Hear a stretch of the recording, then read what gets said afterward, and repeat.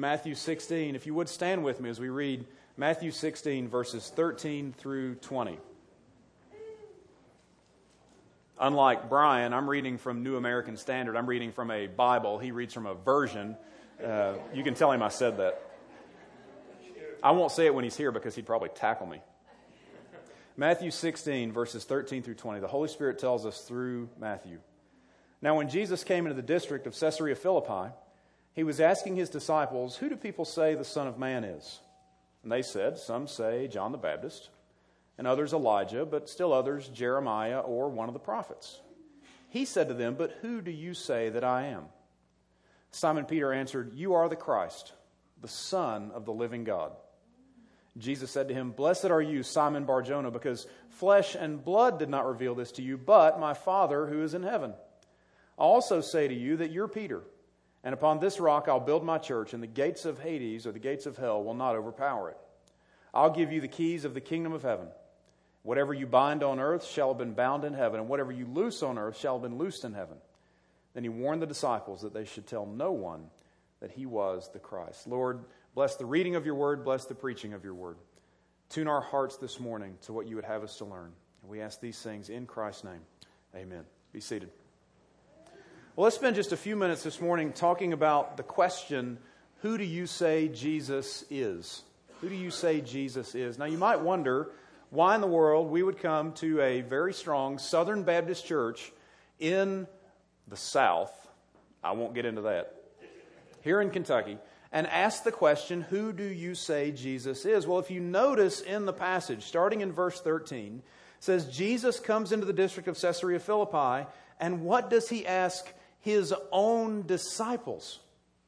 What is the first question he asks them as he comes into this part of the text? He says, "Who do people say the Son of Man is?" This is obviously an important question. Jesus wasted no breath. He wasted no words in his ministry, in his public ministry, or in the ministry that we don't have recorded, because we know that the Gospels only record about 3 years of his public ministry.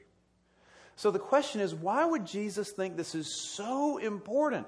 Why would he not, and having been at the seminary for a while, I know what the seminary students are thinking. He should have asked about his Christological implications of the eschatological, or some crazy big word. Who cares? Jesus doesn't care. Look at what he asked. Who do people say the Son of Man is? So he wants to know from his closest followers, hey guys, what are other people saying about me? Well, look at what they answer. They said, some say John the Baptist. Well, if you've read other parts of the Gospels, you know why some people may think he's John the Baptist. Though that could have been a little strange because we know that John got his head removed from his neck, so that could have been a strange occurrence. So some say John the Baptist, maybe come back to life. Others, Elijah. Why would they have said that? Because Jews believe Elijah would come back. Or Jeremiah, also a very important prophet in the Old Testament, or one of the other prophets. So basically they're going through saying, they're saying this and they're saying that. They're saying the other. We don't know what they're saying. But then look at verse 15. And then he said to them, who do you say I am? That's the most important question in the passage. Who do you say I am? Who do you say, Fisherville? Who do you say Jesus is? And this is not necessarily a question that has to be answered with words. This is the question that can be answered with actions. Who do you say by your actions Jesus is? Or who do you say by your words Jesus is? Look at the answer we get. Verse 16, Simon Peter answered, "You're the Christ, the Son of the living God." And we look at Peter and we say, "Thank you, Captain Obvious." This is one of those times in the New Testament when Peter gets it right. We know Peter has some problems, doesn't he? What happens pretty close to Jesus' crucifixion? They're walking around the town. Some guys say, "Hey, haven't we seen you with Jesus?" And what does Peter do? "No, not me." Maybe a little while later, they ask him again, "Hey, haven't we seen you with Jesus?" "No, not me." And the third time, "No, look, we've got a picture right here. There's you and there's Jesus and y'all are hugging. Haven't we seen you with Jesus?" "No, that's my twin brother. You've never seen me with Jesus before, ever." He completely denies him 3 times in one night. But here in this particular case, Peter gets it dead on right. You are the Christ, the Son of the living God. Now, before you give too much credit to Peter, look at verse 17. Jesus said to him, "Blessed are you, Simon, because flesh and blood did not reveal this to you, but my Father who is in heaven." Peter had what we might call a special moment with God. When Jesus says, "Who do you say that I am?" God opened Peter's mind, and Peter was able to say, "You're the Christ, the Son of the living God." But that's not all he said. Look at verse 18. "I also say to you that you are Peter, and upon this rock I'll build my church, and the gates of hell will not overpower it." This verse in Matthew 16 has had more ink spilt over it than nearly any other verse in the New Testament throughout the history of the Christian church. Now, why is that? Because this verse can be, it's not, but it can be difficult to understand. What is Jesus talking about? What are these two rocks? Because the word in Greek for Peter can also be translated rock. And Jesus says, "You're a rock, and on this rock I'll build my church." So is Jesus building the church on Peter? The Roman Catholic Church answers yes. Peter was the first pope, and then we have successive popes all the way to today's pope. And the church is built on that man as an institution. Others have said, no, it's the confession that Peter makes, that Jesus is the Christ, the Son of the living God, that's what the church is built on. But here's what I want you to see. What I want you to see is Jesus does a little play on words. And what's fascinating about Jesus, when he talks about himself, he uses what's called a demonstrative pronoun. That's the word "this." He'll use that word to refer to himself. It's a weird way to talk, but it's Jesus. We've got to give him some credit. So here's what Jesus does. What he does, he looks at Peter and he says, "You're Peter." And then he does this, "And on this rock, I'll build the church." We know the Apostle Paul tells us that Christ is the cornerstone. He is the foundation for the church. Is he the Christ, the Son of the living God? Yes. Is that confession necessary for entrance into heaven? Yes. But Jesus is building the church on himself. He's building it up on him.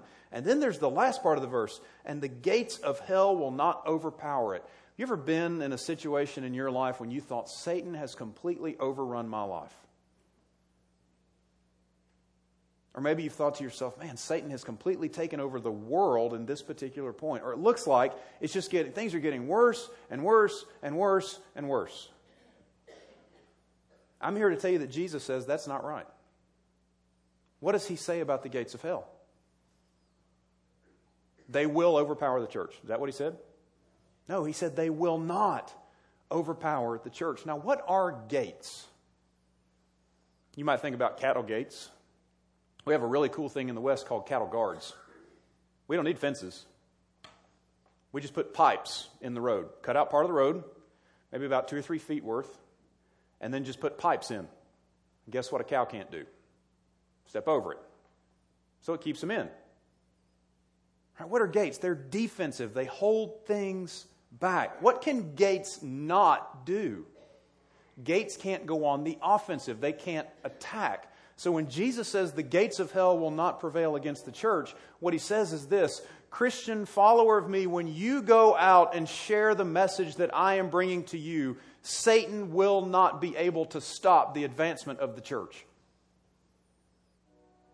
Now you might think, now wait a minute though, I have hard times in life. You know why you have hard times? Because when you go out and do those things that Jesus told us to do, when you go out and share the message that Jesus told us to share, you approach the gates of hell. What do gates normally have behind them? Either pillboxes or archer towers. The New Testament describes them as archer towers because we know about the fiery arrows of the devil.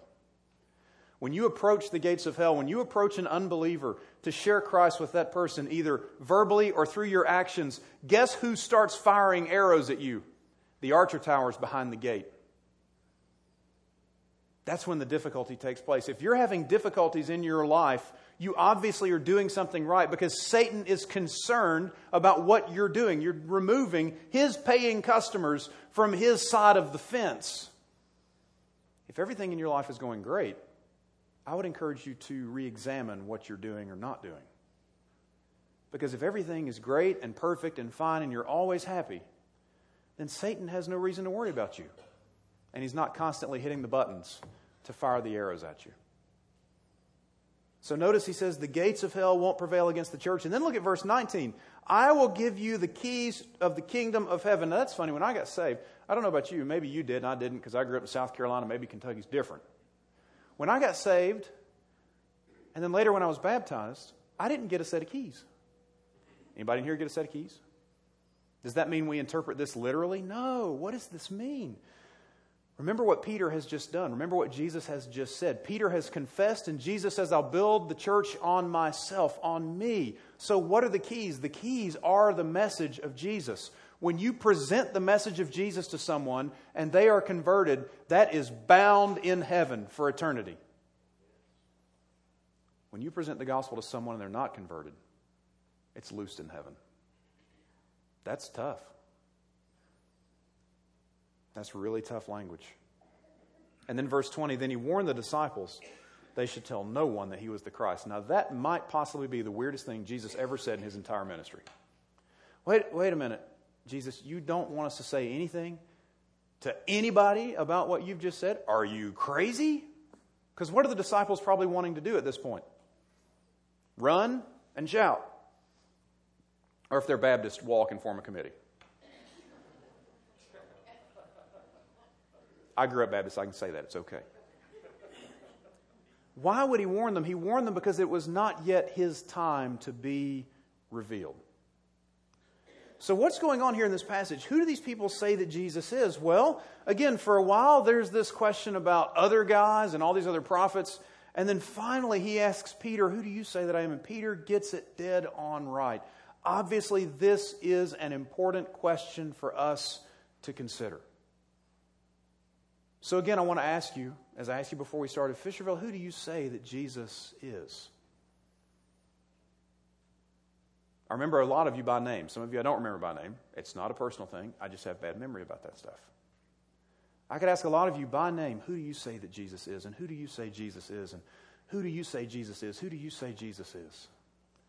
And that would be equally as important as what Jesus asked Peter in this passage. Because the answer to that question determines your eternity. How might you answer it?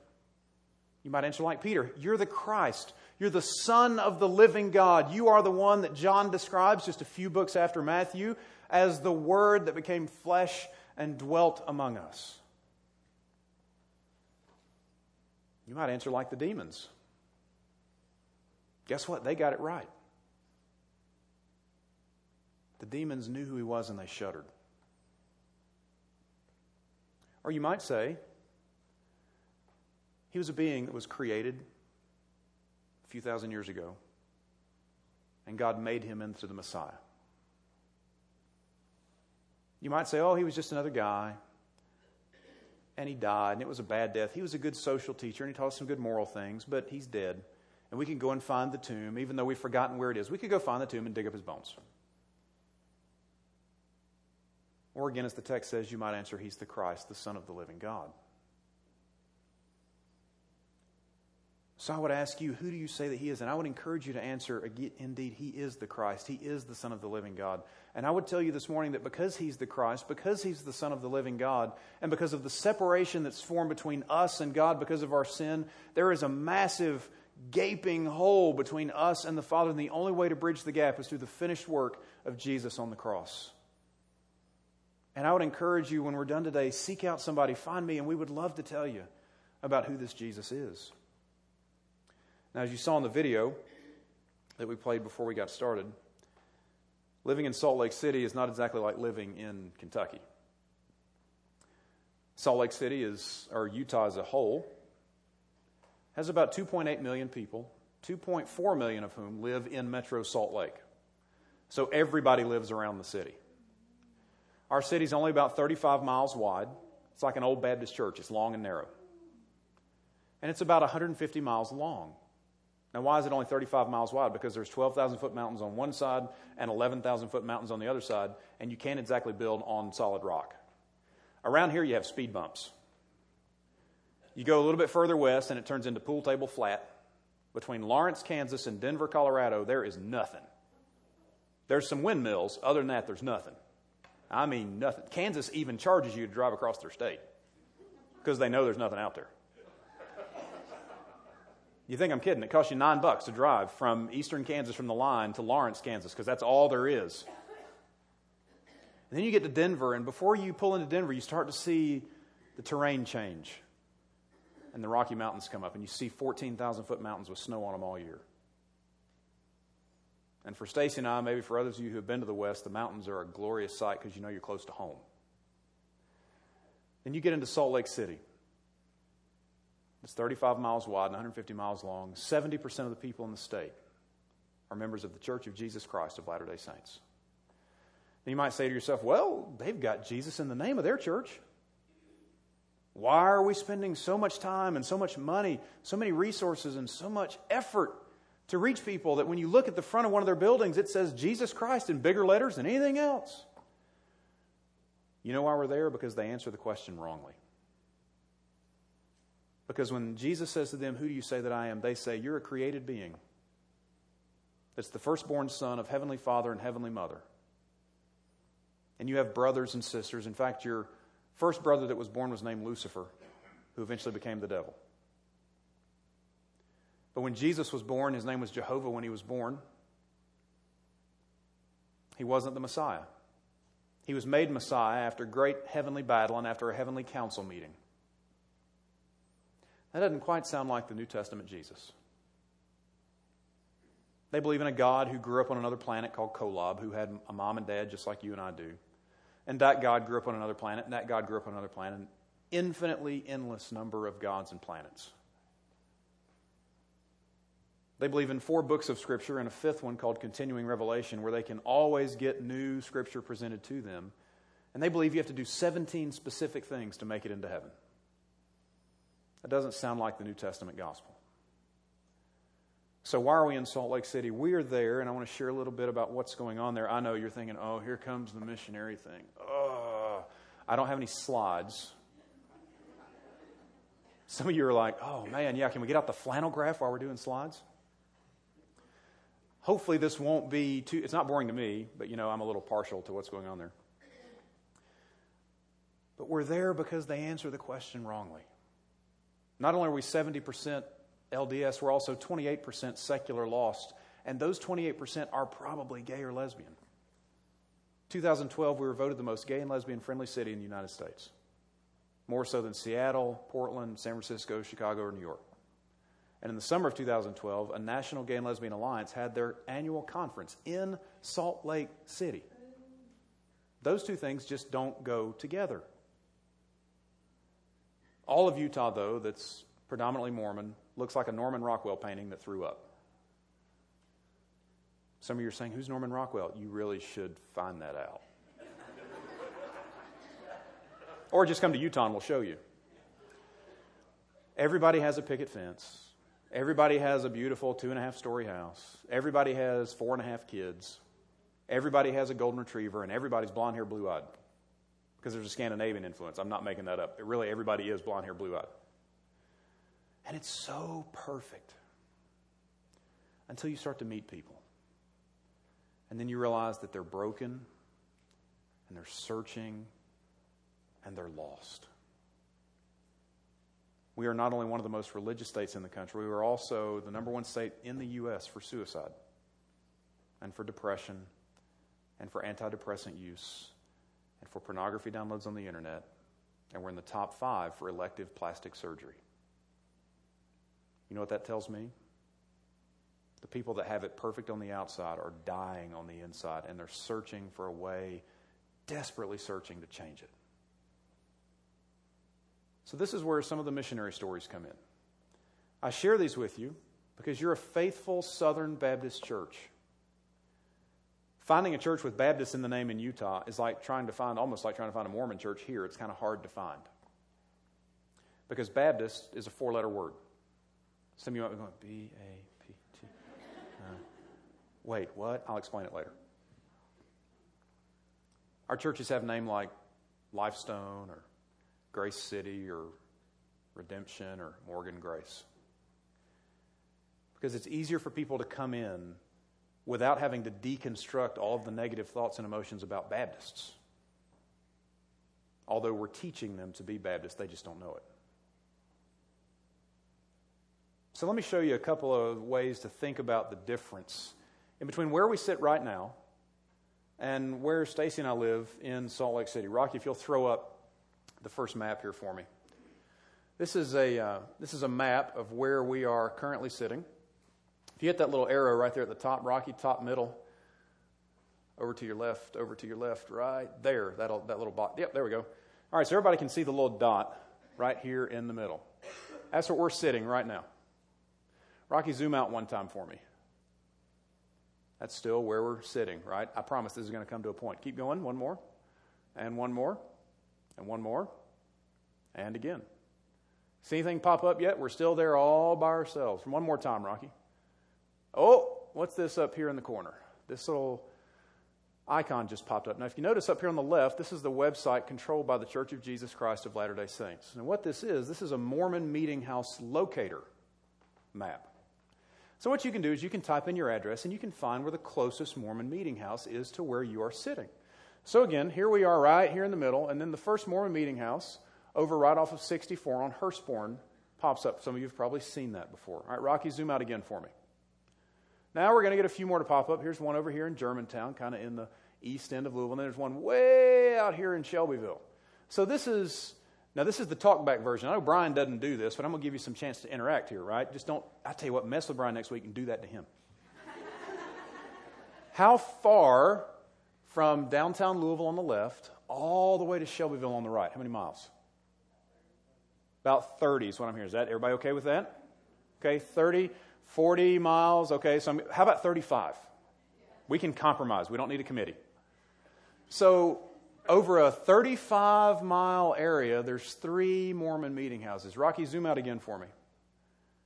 All right, now they're starting to pop up a little more. This is all of Jefferson County, most of Oldham County. Now we're going all the way to Frankfort, all the way south to Shepherdsville, up north of New Albany, and all the way up past LaGrange. So now we have 1, 2, 3, 4, 5, 6, 7, 8, 9. How big is this map from west of downtown Louisville all the way to Frankfort? Now we're talking significant mileage. 60, 70 miles, somewhere in there. Right? Rocky, zoom out one more time. Let's go all the way to Lexington. That's the Mormon influence in Kentucky. Now, I'm here to tell you, this may sound crazy, that's not that many. Now, you may think, well, that's more than there need to be. Yeah, that's always the case. But in this map that goes from west of Corydon all the way to Winchester, there's about 15 or 20 LDS meeting houses. All right, that's right here in Louisville. So why are we in Salt Lake? Rocky, flip over to my house. All right, there's my house in Salt Lake City. We live on Cave Peak Drive. Rocky, zoom out one time. That's 1 square block. That's about 1.5 blocks. One more time. Oh, there we go. That's about 4 blocks. That Mormon meeting house that you see right here in the upper left, I can see from my back porch. If I had a good enough arm, I could probably throw a rock and hit the meeting house. It's just that close. All right, Rocky, one more time. And again. Now they're going to start to pop up. This is about a 1 mile square area. You see one right here in the middle, which is near my house. If we were Mormon, that's the meeting house we would attend. Now, here's what you don't know. What you don't know is all the meeting houses on the map in Kentucky represent one Mormon ward. Now, what that is, a geographical putting together of all the Mormons in a particular area. And it's about 500 Mormons. That particular ward that's lit up right there, that meeting house represents 2. So that's actually 1,000 active Mormons in that one that's lit up. The one to the left is another 1,000 because that represents 2. The one just south of us actually represents 3. So that's 2, 4, 5, 6, 7,000 active Mormons in a 1 mile radius. The town we live in of Harriman, Utah is 95% LDS. 35,000 people, 95% of whom are Mormon. So needless to say, there's us in our subdivision. There's our pastor who lives 1 door down from us, another church family that lives across from us, and pretty much everybody else is Mormon. Right? Rocky, zoom out again. Now that's about a 4 mile radius or so. Rocky, one more time. And let's just keep going. Now you may not be able to see from where you're sitting, each one of those icons now have a number on them. So if you see this one right here, it's got a 9 on it. That represents 9 different meeting houses by that one icon. Rocky, zoom out again. And again. That's Salt Lake County. One more time. And you start to see how they will populate. There are between Provo, Utah, right here in the center bottom of the screen, and Logan, Utah, which is up here in the north, up close to the Idaho border, there are 4,164 LDS meeting houses that represent 1.8 million Mormons among the 2.4 million that live in the Salt Lake metro area. Why are we in Salt Lake City? Because this is the most lost city in the United States. Utah is the most lost state in the United States. The International Mission Board of the Southern Baptist Convention classifies groups of people into 3 categories. They classify them into reached, unreached, and unengaged unreached. Reached means, and this may sound crazy, more than 2% Christian. There's enough Christians in a given area to be able to spread the word by themselves. Unreached is 2% or less. Unengaged unreached is less than 0.5%. Utah is 2% Christian. Utah, the state of Utah, 1,500 miles from where we sit right now, is an unreached people group in the United States. Brothers and sisters, this is unacceptable. We have counties in Utah. The Bevels have been up there. I think we took Kerry and his family up there. They've been to Morgan, Utah. Morgan, Utah, from 1867 until 2011 was 100% lost. Every single person who ever was born, lived, or died there. Born, lived, and died, lost, and they didn't know it, and they were proud of it. We have another county, north and east, in northeastern Utah called Rich County that is still 100% lost. 10,000 people in the county, and the name of Jesus has never been uttered in that place. Fisherville family, that's in the United States. This is our mission. This is why we're there. Because the entire state is lost and burning and going to hell, and they don't even know it. Rocky, if you'll pull up the church plant for me, that third one, the third tab there at the top. This is our strategy. This is the North American Mission Board website. This is your North American Mission Board of the Southern Baptist Convention. And one thing I want to tell you is when Easter comes up, you give to the Annie Armstrong Easter offering. If you look up here, there are red dots and there are blue dots. This is not a UK U of L thing. Because I'll just tell you, for the U of L fans, you're going to like this more because the red dots are actual churches and the blue dots are potential churches. So the Cardinal fans could be, we're actually a basketball team and Kentucky is potentially a basketball team. This is not a UK U of L thing. Even though the president of the North American Mission Board, Kevin Ezell, was pastor at Highview Baptist here in Louisville, and he's a UK fan. So I'm not real sure how all this works out. And our vice president is a U of L fan. So maybe they had to fight over this or something. But we have blue and we have red. I wish they were orange and purple, but that's just me. Some of you are like, what? Why? I'll explain Clemson to you later. Just ask. It's on my watch. It's everywhere. So what you'll see here is we have red dots. See one down here in Harriman. That's actually the church plant that Stacy and Jeremiah and I attend. That's Lifestone Church. I have another one right here is Christ Fellowship. Another one up in here is Hope Church. Another one here, this red dot right here is actually our newest one, right in the dead center. That's a brand new Hispanic plant that just opened about 2 weeks ago. So that's a brand new one. And then up here in the top of the city, this is Grace City Fellowship. And then there are other plants all the way around the valley. I just want to tell you about a few of these plants and tell you what's going on and tell you what's going on with your money. When you give to the Annie Armstrong Easter offering at Easter, 100% of the money that you give, every single penny goes to one of these red dots, either in Salt Lake City or somewhere else in the United States or Canada. None of that money goes to pay a secretary in Atlanta where the North American Mission Board is headquartered. It doesn't pay payroll for people in Atlanta. It doesn't buy copy paper in Atlanta. It doesn't buy paper clips. It goes directly to your missionaries on the field.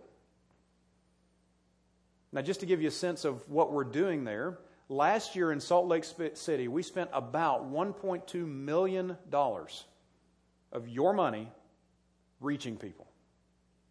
Here's what that got us. All that money got us the opportunity to share Christ 3,595 times. That's just our 15 church planters that are there. Doesn't count their congregations or families or anything. That's 15 guys shared the gospel 3,595 times. They gave away 192 copies of the Word of God. And we saw 80 conversions and baptisms from October of 2013 to September of 2014, 12-month period. One church that I'll tell you about now, Lifestone Church, right here in Harriman, saw 22 conversions and baptisms in the span of 1 year. When they started in October of 2013, a family and some friends moved from west of Fort Worth, Texas, in a little town called Weatherford. Weatherford is considered West Texas, even though it's in Central Texas, because Texans are weird about the way they say things about their state, right? It's just all, this is north, south, I don't get it, right? It's central, it's in the middle, it's Central Texas. They're west of Fort Worth, about 20 or 30 miles, in Weatherford. There was a pastor there named Ben Helton who started a new church there called Lifestone Church in Weatherford, Texas. And are you ready for this? On his third Easter, they had 600 people 3 years in. That's unheard of. That's exponential, phenomenal growth. He felt a call that third year to send a team out from Lifestone to plant a new church in the hardest area he could find. So they start doing some research, and they find Harriman, Utah. From 2000 to 2010, Harriman, Utah was the fastest growing city in the United States. It went from 2,000 people to 35,000 people in 10 years. It's the only place where there's land left in the Salt Lake Valley, and houses are going up everywhere. There's an intersection very close to our home that has 9 new home builder signs, all pointing the same direction, and they're all $500,000 and $750,000 homes. That's not our house. But they're massive houses. They're being purchased so quickly they can't build them fast enough. Huge, booming growth. And from the time the city was founded until October of 2013, never an evangelical church ever. We knew of no Christians in a town of 35,000 people. It was, before October of 2013, the largest city in the United States without a Christian church. Can you imagine? 35,000 people and no ability to hear the name of Jesus in their own town. So Ben Helton and a team of about 15 move in. They start talking to the neighbors and witnessing to people. And on their 1-year anniversary, October of last year, October of 2014, because my wife and I are part of it, I say we baptized 13 that morning and saw 125 people come to the 1-year anniversary service. They've baptized 22 in a year. Let me tell you the quick story about one of the families that's there, Shane and Dixie Wise, if I can not cry and talk about them. Shane and Dixie were LDS their entire lives. Shane is a 5th-generation Mormon. He has great-great-great-grandparents who walked across the United States with Brigham Young in the Westward Trek. If you have pioneer heritage in Utah and you're a Mormon, you're royalty. These people don't convert. Shane, one morning, after about 6.5 years of struggling, told his wife Dixie, you know what? I don't believe this anymore. I don't trust Joseph Smith. I don't trust the Book of Mormon. This is junk. So in the summer of 2014, Lifestone Church, our church plant, had a block party. Now I know what you're thinking. This is a Baptist church. They're not supposed to be partying. That's how you reach people. I know. We weren't dancing. We were just doing interpretive movement, so it's okay. Although there was no committee for the block party, so maybe that gets us in trouble.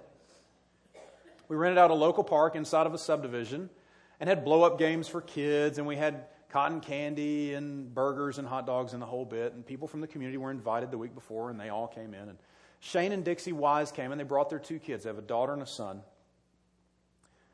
And they were sitting over under a tree, because in Utah, even though it's 150 billion degrees in the summer, if you sit under a tree, the low humidity causes it to be about 70 degrees and perfect. They're sitting under a tree, and some of our church folks are over there talking to them. And one of the ladies from the church comes over and grabs me, and she says, hey, these 2 folks over here under the tree have a question. Would you be willing to answer it for them? Sure, I'll go talk to them. I walk up, and you can tell, it's like a sixth sense. You can tell when somebody's LDS in Utah because of the look on their face. And as soon as I looked at them eye to eye, I could tell. Those of you who have been around Mormons, the Bevels have. I know the Depews have. I know Randy's been around some. You can just see it in their face. They look like they're under just the deepest hole. It's an awful look. I said, I understand you have some questions that you need answered. Yes, we do. The lady, Dixie, the wife, looked at me and she said, I want you to tell me why we don't need priests anymore and why we don't need temples anymore. Go. Hi, how are you? Nice to meet you. Welcome to the West. So I gave her a short answer on why no need for the priesthood and a short answer on why no need for temples. And she just looked at me and she said, okay, that's it. We're out. What's next? And I said, what do you mean we're out? What's next? She said, we're LDS. And I said, I'm not trying to be a smart aleck here, but I figured that by the questions you asked me. We're LDS. We have been for 44 years, our entire lives. We're done with Mormonism. What's next? Wow. 3 months later, in October of 2014, we baptized Shane. My pastor and I did. Ben Helton, you saw him on the video. We baptized Dixie. And then Shane called his 2 kids down in the water and he baptized both of them. And now Shane and Dixie are the most, and I'm going to say this in love, I would say this to their face, they're the most irritating church people we have because anytime you need something done, they're right there to do it. They come to open the doors. They come to do everything. They've only been Christians for 3 months. And Dixie jumps in right before Christmas and says, let's do this thing I've heard about called shoeboxes. We did Operation Christmas Child, and this former LDS lady who'd been LDS her entire life, for the first time finds about Operation Christmas Child, and we did 60 or 70 shoeboxes from our church, and she helped lead the effort. Shane, her husband, has a gift of music. Seth, you would love him. He can sing well. He can sing, he can play guitar, he can play bass, and he can play drums. And he can do 2 of those things, right? He can play guitar and sing, or play bass and sing, or play drums and sing at the same time. He's phenomenal, and he won't stop smiling. He's the most intoxicating Christian I've ever been around. And when we have Bible study at our house on Sunday night, guess who the first couple is at the coffee pot? Mormons don't drink coffee. Shane and Dixie come out of the church. They bought a Keurig. They're drinking coffee all the time. They love it. Like, that's the mark of conversion right there. You found Starbucks and got a gift card. So that's Lifestone Church. And look, folks, the money that you give every Sunday that goes on to the cooperative program of the Southern Baptist Convention, when you give to the Annie Armstrong Easter offering, you help see people just like Shane and Dixie come to Christ. That's what it's all about. Another one of our church plants I want to tell you about is up here in the northern part of the city. It's called Grace City Church. That's Travis Fox. He grew up in Oldham County. He's a Wildcat fan. Bless his heart. It could be worse. He could be a Gamecock. And then I have to tell him about Jesus all the time. We do have a church planter that is a Gamecock, and I do tell him about Jesus all the time. Travis Fox and his church, Grace City, sits right across the street from the University of Utah. 35,000 students, and it's 99.9% lost. He reaches the University of Utah every single Sunday. And his church is doing so well, they're having to move out of the space that they're currently meeting in and move to another location that has got the greatest area ever. If you look at these 2 interstates, here's Interstate 80 coming in from the right in the middle, and then over here is Interstate 15. Down here is 215. Where 80 meets 215, we're right up here. I know that looks weird, but that's where it meets. Right there where it says South Salt Lake. He got a facility with interstate signage frontage. And that's where he's meeting. He couldn't meet there if it wasn't for your giving because his rent is costing us $36,000 a year. And his church of 50 can't afford that. But because you give, he can meet and he can put signs up where people driving down the interstate can see signs saying Grace City Church is right here. All right, Rocky, let's go up to Morgan. This is the last one I'll talk about. I promise. I know it's getting later, but it's okay. Jesus got it from the grave for us. We can sit for a little while longer. That's my guilt trip. Right here in the center of the map is Morgan County, Utah. Morgan County is about 10,000 people, and like I told you earlier, from 1867 until 2011 was 100% lost. A number of folks from this church have been into Morgan and met Jeff and Shayla Hurlbut and their 4 daughters. These people are Oklahoma State fans, big ones. When we beat Oklahoma this last bowl season, Jeff Hurlbut's the first one to send me a text message. Go Tigers. He hates the Sooners. Huge Oklahoma State fan. When the OKC Thunder, the NBA team, come into play at the Jazz Arena, because the Jazz don't play, they're really bad. When they come into play, Jeff and Shayla are the first ones there to go in and see the Thunder play the Jazz. They moved from Oklahoma to a county that was 100% lost. Jeff has background as a teacher, so he applied to become a school teacher, and the high school principal said, I can't hire you because you're not Mormon. Yep, that happened. Who's he going to appeal it to? The local school superintendent? Guess what he is? Mormon. I know that's a big surprise. You going to go to your state legislator for Morgan County? Guess what? He's Mormon too. I'll call my state senator. He's Mormon. I'm calling our U.S. House member. Mormon. I'm calling Senator Orrin Hatch of the U.S. Senate. He's Mormon. I'm going to the governor's office. He's Mormon. I'm going to hire a lawyer and take this to court. The lawyer's Mormon. So are all the judges of all the courts. You can't appeal it. It's just like living in Saudi Arabia, but we speak English. So Jeff waited for a little while. He was really distraught, and an opening came up for Assistant Superintendent of Building and Grounds. Big, long title that means one thing. You take care of the buildings. You cut the grass, you make sure the windows are clean, you clean the bathrooms, whatever. It also meant that when there's a sporting event or any kind of special activity for the Morgan City school system, this person is there with the keys to open the building, turn the lights on, make sure the temperature's set, and then turn the lights out and lock the doors back up. So he goes and applies for that, and the superintendent says, nobody wants your family here because of who you are, but I'm going to take a chance on you because I like you. You have 1 month. We'll give you a 1-month trial. Jeff says, for that month, I worked my fingers to the bone. He could do this because of your giving. He works his fingers to the bone. He's at every event. Opening doors, unlocking things, lights on. And he stood at the door for every event and greeted every kid and every parent who walked in those doors. And after a month, everybody in the community loved him. Morgan County has won the state girls volleyball tournament every year and the girls state basketball tournament every year.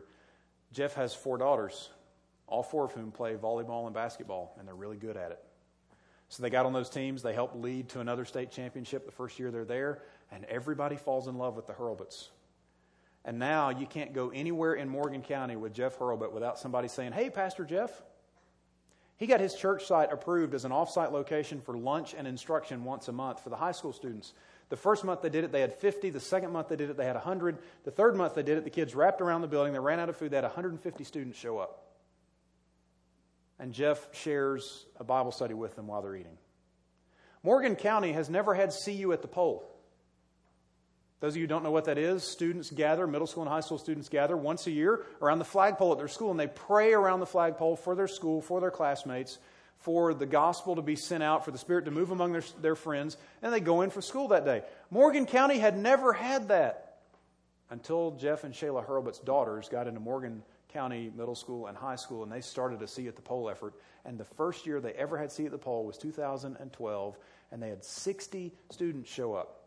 4 Christian, and all the rest were Mormon. You can guess who the 4 Christians were. Hurlbut daughters. Jeff Hurlbut now, February of 2014, they had their 1-year anniversary of being in their building. They had 100 show up, and one of the LDS bishops came to the worship celebration. The LDS bishop is the leader of the local ward. There's only 10 bishops in all of Morgan County. One of them showed up, and after we were done, he talked to Jeff for about an hour and a half asking hard gospel questions. These people can do that because you give. This is what's going on in Salt Lake City. It's an amazing place to live, but it's a hard place to live. Spiritual warfare there is like nothing I have ever encountered. Those fiery arrows hit, and they hit close to home. It is, as we often say, the most beautiful, ugly place we've ever been. You know, when we travel, as a good Baptist, I don't like change. So I stay in the same hotel chain all the time. I fly the same airline all the time. I rent from the same rental car company all the time. My preferred hotel chain is Marriott because it's owned by the LDS Church. It's a Mormon thing for me. In most hotels, when you go in and open up the drawer of the nightstand, you find a Gideon Bible. In a Marriott, you find a Gideon Bible and a Book of Mormon. We got this one in Wichita, Kansas, about 90 miles southwest of Kansas City. Wichita, Kansas is about as American as it gets. And on our way out here, we stay in Marriott's, and we open the nightstand. There's the Book of Mormon. Now, they put it there for you to take it if you want it. And I always take them because then they have to pay to put another one in there. It's not stealing. They put it there for you to take it. And I always like to look through them to see if anybody's highlighted anything. And I start flipping through this one, and nobody's highlighted anything. I put it down, and Stacy picks it up, and she happens to open the front cover providentially. And we find a note written by Skylar Combe on April the 30th, 2014. Skylar, from my guess, is probably a young female. This is what she wrote. To whomever may read this book, the Book of Mormon has changed my life. As you read, I challenge you to search for the truth. This book contains the fullness of the gospel and will guide you on a path to eternal happiness. I once found myself lost and unable to feel God's love. As I began to read, I felt a change. I started feeling God's love and turned around my life. I challenge you to read the book, ponder what you read, and then in prayer, ask God if it's true. I did, and I know it's true. As this little girl was writing that message, she wrote it probably with what she thought was joy in her heart, thinking she would be able to impact someone with this book as she was impacted by this book. Brothers and sisters, I stand here this morning and say to you that Skylar Combe, who wrote this note on April the 30th, 2014, if she's still a member of the Church of Jesus Christ of Latter-day Saints, is lost and on her way to an eternal hell. Because when she answers the question, who do you say Jesus is, she answers wrongly. Because this book that she said has led her into truth has led her astray. I want to encourage you to pray for our church planters in Salt Lake City. I want to encourage you when another team comes out. I was just talking to John about this morning. There's a team coming out again in 2015 to work with Jeff and Shayla Hurlbut in Morgan County. Come and work with Jeff and Shayla. One other thing you can do on that church plant map is you can click on those red dots and get an address for that church planter. You know what? Drop him a card in the mail and say you're praying for him and you love him and thank him for what he's doing. If you can, put in a $5 Starbucks gift card. Put in a $5 Walmart gift card. You have no idea what that does for our guys. No idea. Because they know there's somebody that they will never meet. They don't get to do what I get to do, which is see you face to face. Somebody they'll never meet loves them and is praying for them.